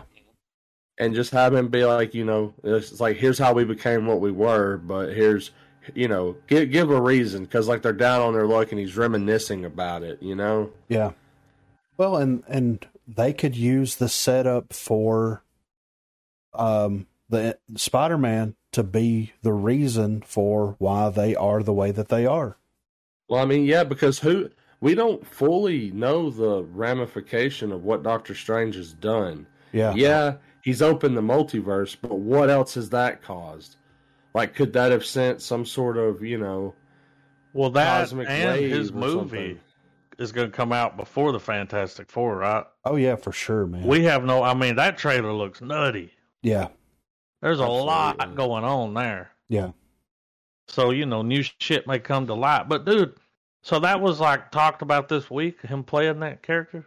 It was a video that I watched on lunch. Yeah, I think it was like 4 or 5 days old, something like that. All right. Well, about 4 or 5 days ago, Corey was like, guess what they did? They pulled these episodes of It's Always Sunny Off of every streaming service. Yeah, but it's on Hulu. Yeah. I think it's actually owned by Disney. Which is Disney owned now, yeah. So if Disney is going to be like, we want to bring you in as this character, but we're introducing you, we're putting our stamp on you. Yeah. We can't have people going and watching this shit and getting all pissed at us and trying to cancel you. Yeah. Because they will. Oh yeah, like for sure. So it's like, let's just go ahead and get rid of it. Yeah. Which those DVDs and Blu-rays just went up in value if you got them. Yeah, absolutely. Yeah. Yeah. But that's weird, dude, because that happened around the same time. Yeah. Yeah. So, I always thought that he would be perfect casting for Doctor Doom because of how cynical he is on the show. You know what I mean? Yeah. But I think that, and there was it last season of It's Always Sunny where he wasn't in a good majority of it? Yeah, he just disappeared for a while and then just shows back up. Yeah, so, I mean, who knows, man? Maybe they were doing some tests, Dude, that's right. He was gone for a while. He was gone for like half the season, and then he shows back up out of nowhere. Yeah, looking for his car. Yeah. I left it right here. Yeah. So, and then there was nothing that he was in. No. So, and you got to think who's to say he hasn't already went in and filmed stuff, Yeah, that's what I'm saying. Like, he definitely could have went in and they're getting the costumes right, doing some test screenings to see how that's going to look on film, and it's always that would be huge for him. Yeah, I mean, he's great. So, oh yeah. And how funny would it be to see them rip that off in the show? You know what I mean? Yeah.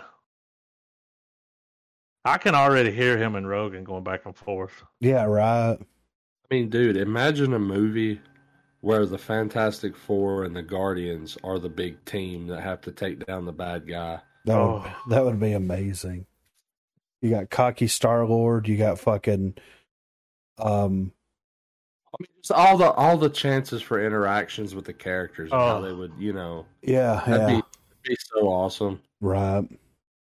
Imagine the Human Torch interacting with Rocket. Yeah, right.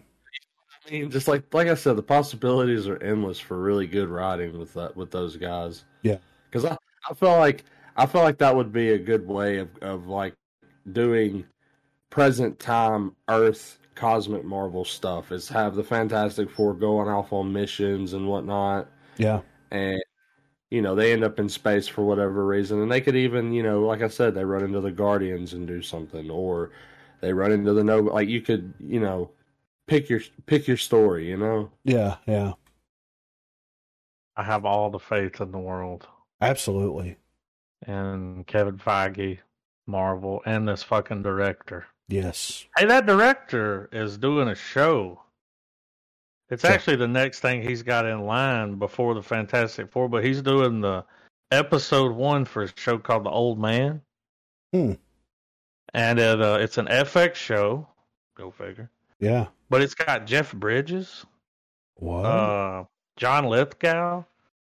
It's a story about a former CIA officer who's living off the grid, finds himself on the run from people who want to kill him. I'm guessing that's Bridges? I don't know. Yeah. But when I saw that, I was like, hell yeah. Oh, man, look at my life. They got to use that, right? Yeah, I know. What about, all right. at the end of Venom, which is the only reason that we watch Venom, is to see the post-credit scene. He gets pulled into the MCU. Yep. How fitting was it that the whole time that he was there, he was just like at a bar trying to figure out what the fuck is going, you know what I mean? Like, he's such a fuck up, you know? Yeah. And they played it true. What I like, man, is how people were like, but why was he there? He don't know who Spider-Man is. And it's like, well, right at the end of the movie, the motherfucker said it's a hive mind. So any Venom that knows who Spider-Man, you know what I mean? He's like, I'm going to tell you everything that we know. Yeah. Hope your little, pea brain can handle it. Yeah. And he starts seeing flashes of stuff, and then he gets sucked into it. And it's like, oh, because he knows who Spider-Man is now. Yeah. And that's a clever way for them to do it. That was clever. Yeah. And I like how when he leaves the bar, you see the little shit on the bar. Yeah. And it's like, so that's a good way of them bringing that over without having it be him. Yeah. Or he can go make another movie or however many. I know they're doing another one. Yeah. But we can get our own Venom in the MCU.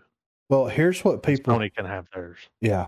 Well, here's what people want. And let me know what you think about this, Trav. I don't know if you've heard this or not, but people want another Amazing Spider-Man film with Andrew Garfield, right? To finish his trilogy out. They want it to be him versus Venom, the Tom Hardy Venom. That'd be great. What? Yeah. People, there's be longer than an hour and a half, but yeah. There's a petition going around online right now where they want the Amazing Spider-Man 3 to come out. They want to bring Andrew Garfield back and finish his trilogy. And they also want to have Tom Hardy come in and play Venom in this. Well, it would be a Sony movie. Yeah. Those are both Sony characters. Yeah. Definitely a better villain than the other villains he fought. Yeah, I mean, I think that there's a lot of room there for some great things to happen, in my opinion. He kind of stole the show. To me, he did.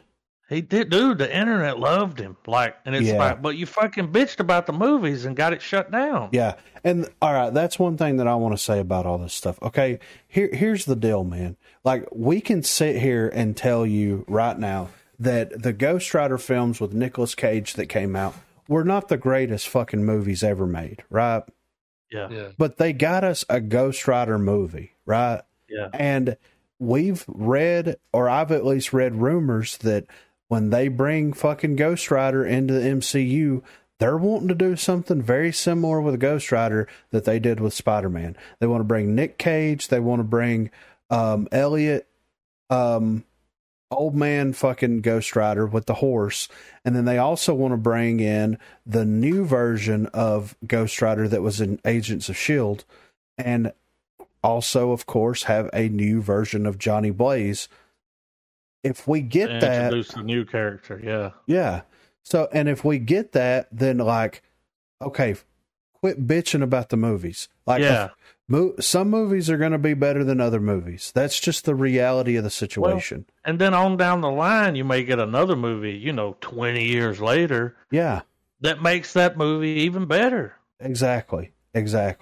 Which is what's just happened. I mean, it wasn't that long, but with Andrew Garfield, people were bitching about that. Now they won't shut the fuck up. They want him in a movie. Yeah.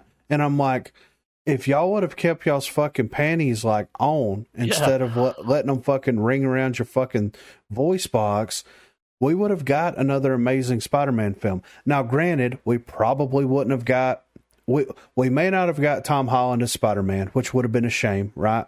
Yeah. But we may also have had Andrew Garfield come in as that version of Spider-Man in the MCU. We don't know what they would have done. You know what I mean? Yeah. But because the backlash over the movies just kind of got rid of him as playing Spider-Man. Like they were like, we're not doing another one. It's the same shit that happened with Justice League. We've seen it. The proof is in the pudding right here. Let these people have their fucking visions. Let these people see their visions out. And at the end of the day, if it's not good, then that's fine. But at least let us get to that point, you know? Yeah. Like the guy that did the Amazing Spider-Man, he did both of them. Mark Webb, he did both of them. I'm pretty sure here. And I mean, this dude has done some good shit. You know what I mean? Mm-hmm. But it's kind of like he did his Spider-Man movies, and that was that. And it's like, bring him back. Let's see what else he has to say, you know, about the Amazing Spider-Man, and let that be that. They've got their Sony Spider-Man right there in the bag. They can do whatever they want. And they're even talking about, you know, there was talks of Sam Raimi. Yeah, coming back and finishing doing the Vulture. Do his last, yeah. Yeah. And I'm okay with it. They've set him up for it. Yeah. It's like we just had a movie come out, and as of 2 days ago, has made $1 billion worldwide already. Just a little over. Yeah. So. And they've handed it to him again. Oh yeah, for sure. On a nice little platter. It's like, here you go. Specifically, they made $1 billion making a Marvel or making an MCU Spider-Man based on what Raimi and Webb created. Yeah, absolutely, dude. Because without either of those film series, this movie wouldn't have existed. I mean, obviously. Yeah. So. And it's what people wanted. We wanted to see, like when everyone caught wind of the apple pie that is the 3 Spider-Men in one film, everyone was like, "Where's the window? Yeah, where's the window?" You know, like we were. So it showed that people wanted to see those characters again. Yeah, and people are going back to see it. You know, like I mean, $1 billion. I mean, it's the only movie this year to hit $1 billion. Yeah. Oh yeah. Now there is a movie in China that's around 900 million. Of course, that won't be released here, but if there's one thing Pandy has shown, it's that people will work through the apocalypse and they will risk it to go see Spider-Man. Yeah. So, I mean, even fucking Shang-Chi did good. Yeah. Yeah. I mean, and despite the controversy, I think a lot of people went and watched Black Widow too. Yeah. So, but I mean, they did amazing work, and I'm so happy that this movie exists. And now, like, it's so fucking genius, man. Legitimately, like in the future, when you sit down with your children and you're like, "Do you guys want to watch the Spider-Man fucking saga?" And they're like, "What's that?" And I'm like, "Well, we've got 3 with this dude, we've got 2 with this dude, we've got 2 with this dude, and then we've got the fucking be all end all." You know what I mean? Mm-hmm. Like, that's impressive. It's almost a Star Wars level saga just around one Marvel character. Yeah. Much deserved. And I mean, it fixes, with the exception of Blade, it fixes any of the loose Marvel threads that are out there right now. Yeah. And I think that they may fix that. I mean, yeah. So. One thing I needed to ask, because I figured I'd wait till the pod. So I know, I think me and Adam still, you haven't seen Eternals, have you, Adam? So just like with Shang-Chi, Griffin, is there any Eternal connection at all, or is Eternals absolutely its own secular story? It's its own thing, man. Gotcha. It's its own thing. 1000%. Like, you're in, you're out. Movie's done. It does what it needs to do. It gives information for what it needs to give, but it doesn't like enrich, recent things. It's definitely gonna. It's a world builder film. Yeah, it's planting a seed right now, and it's gonna bloom probably in the next 5 years. You know what I mean? Yeah. On the scope, but But yeah, Because as far as I know, I think that's still the one that's looming in the air that I haven't gotten under the belt. That drops in January, so we'll definitely do it on the we'll pod. be checking that out. Yeah. The other night I was listening to the newest episode of Hollywood Babylon. Yeah. And they were talking about how much they paid these three, right? Right. So you'll remember, like, Tobey Maguire, he made like $23 million off the movies he did. Yeah. And he's got a net worth of like $75 million, so he's good. Yeah. So they weren't in the whole movie; they were only in there for a little bit. So they paid them each $1 million. Wow. Pretty good little payday for but considering what the movie's made, yeah, there might be a little back end. I don't know. It could have been one of those things where it's like we don't know how it's going to play because of the pandy. So, yeah. But I was like, that's kind of low, but they're loaded. Yeah. And it might set them up to be in more movies and make more money. But here's the one where I was like, that's weird. Tom Holland, $4 to $5 million. Wow. That seems like that's a little bit under. Now, he's going to be guaranteed more roles. And I think I saw where he has a net worth of like $15 million already. So, right, yeah. But still. How did they talk about? When you're paying Black Widow the kind of money you're paying her, yeah, for her movie, but there was no like reports of back end deals. Like that was just what was reported that they were paid for doing the movies. You don't even know if that's true, really. I mean, yeah. Did they comment how much the villains were paid? No.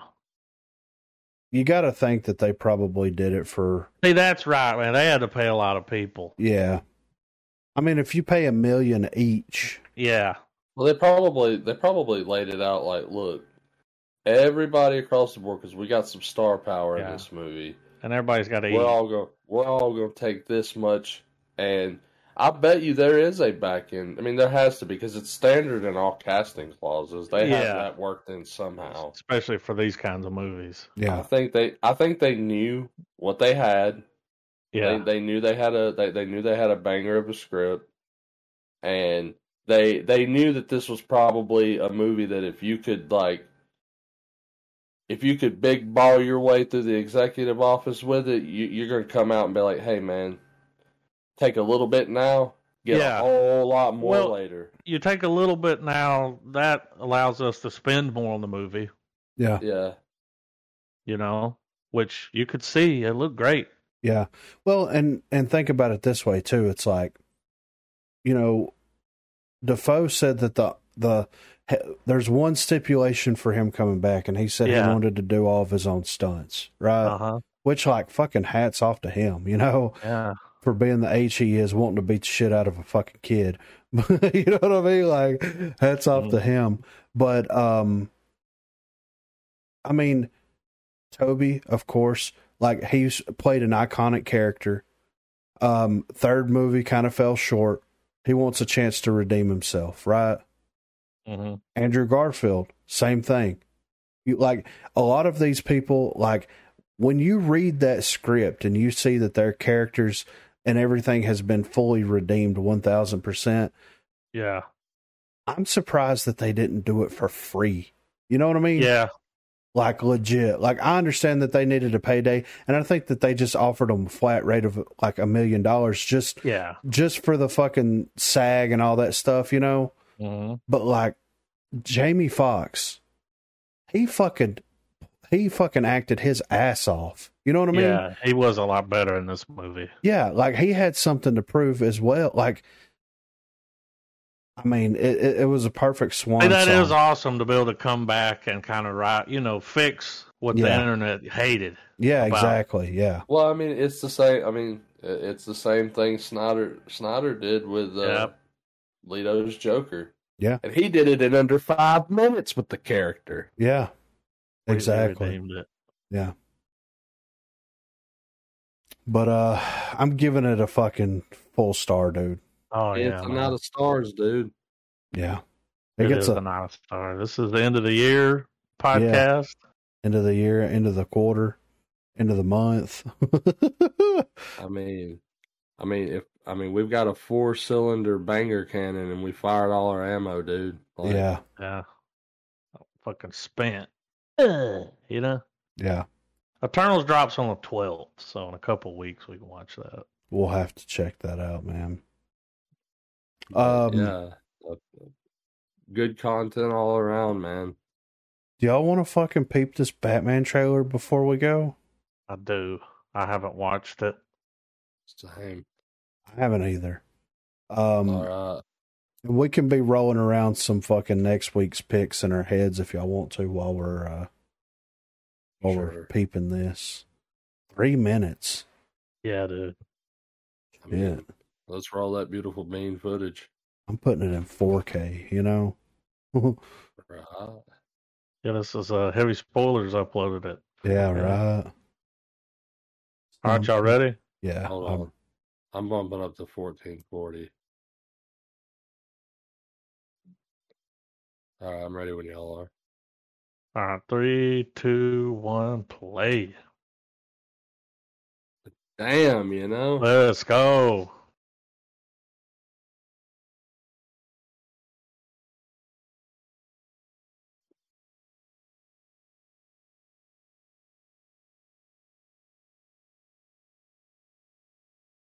I'm so hyped for legitimate Batmobile sequences again.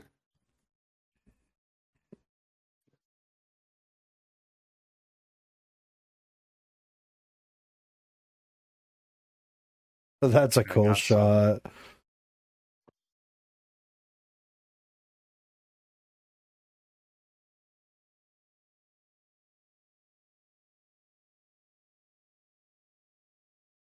FaceTiming him. Never seen Batman do FaceTime.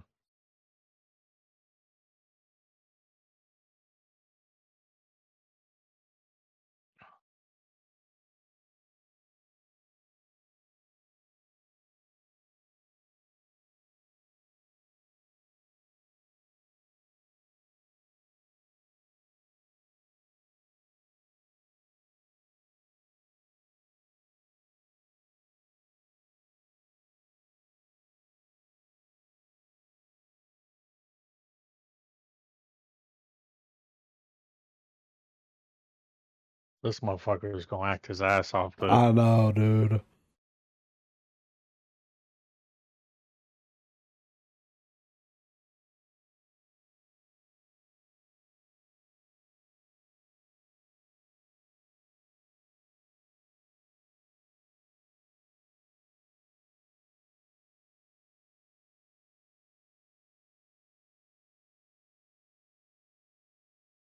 Ooh.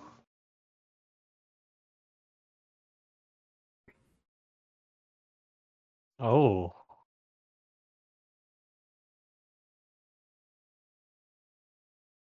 I love the way the voice sounds. Yeah,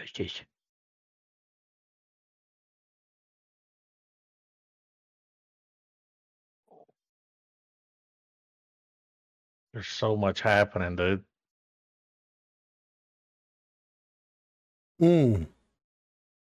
Dude. Batman as fuck, my guy. It almost has that classic Batman kind of. Yeah. God, that looks so good. Man. I mean, it looks like a non-stop, like, it's like we're going to get action sequence talking. And I'm totally fine with that. Yeah. Andy Serkis fucking looks like he's going to be a good Alfred. Yeah. Right. Good choice, honestly. That's going to be so good. It comes out in March, man. Oh. Definitely. I don't want no more trailers. Yeah. I hope this, no more. It should be the final. Ready for the movie, you know? So what are we going to peep next week, fellas? Well, Don't Look Up came out. I don't know if you guys are interested in seeing that or. I've watched a few minutes of that with my wife. She fired it up. There's this scene where DiCaprio and what's her name? Jennifer Jennifer Lawrence. Lawrence. Yeah, they're in this military plane, like this big B-50, like which like what we jump out for out of in Verdansk. Yeah. It's just this huge, and they're the only ones in it. And it's like, because we've seen the trailer, so the movie is that they figured out the end of the world's happening. Yeah, asteroids coming or Yeah. something like that.